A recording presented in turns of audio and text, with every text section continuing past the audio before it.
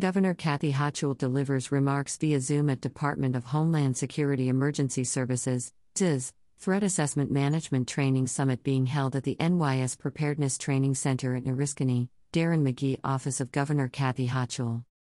In wake of Buffalo attack, Governor Hochul issued Executive Order 18 requiring each county and the city of New York to develop plans to confront domestic terrorism, including racially and ethnically motivated violence. Summit focused on development of local threat assessment and management teams.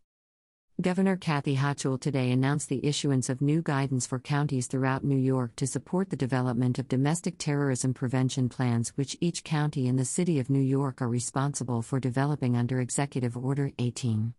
The governor discussed the importance of devising domestic terrorism prevention plans during today's virtual remarks as part of a two-day threat assessment and management summit hosted by the State Division of Homeland Security and Emergency Services and its Office of Counterterrorism at the State Emergency Preparedness Center in Oriskany.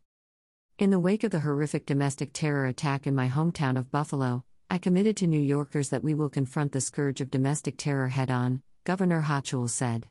New York is providing local governments with the tools they need to address the threat of domestic terror and targeted violence, so we can prevent tragedies before they even occur. I will never stop fighting to keep New Yorkers safe. This is encouraging localities to develop threat assessment and management (TAM) teams as part of their domestic terrorism prevention plans. To assist in creating and operating threat assessment management teams, $10 million will be made available to counties. Such teams shall be comprised of law enforcement, mental health professionals, school officials, and other key stakeholders tasked with identifying, assessing, and mitigating the threat of targeted violence.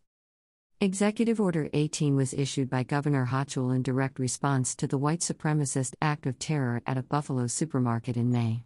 The executive order is specifically designed to fight the troubling surge in domestic terrorism and violent extremism frequently inspired by, planned on, and posted about on social media platforms and internet forums. Greater than in the wake of the horrific domestic terror attack in my hometown of Buffalo, I committed to New Yorkers that we will confront the scourge of domestic terror head-on. Greater than Governor Kathy Hochul.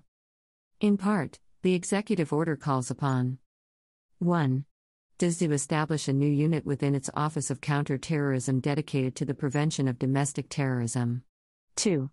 Every county in the city of New York to develop and maintain a plan to address the threat of domestic terrorism, including racially or ethnically motivated violent extremists. 3. New York State Police to establish a new unit within the New York State Intelligence Center, NYSIC, dedicated to tracking domestic violent extremism and increase social media monitoring for investigative leads that may come from the online promotion of violent extremism.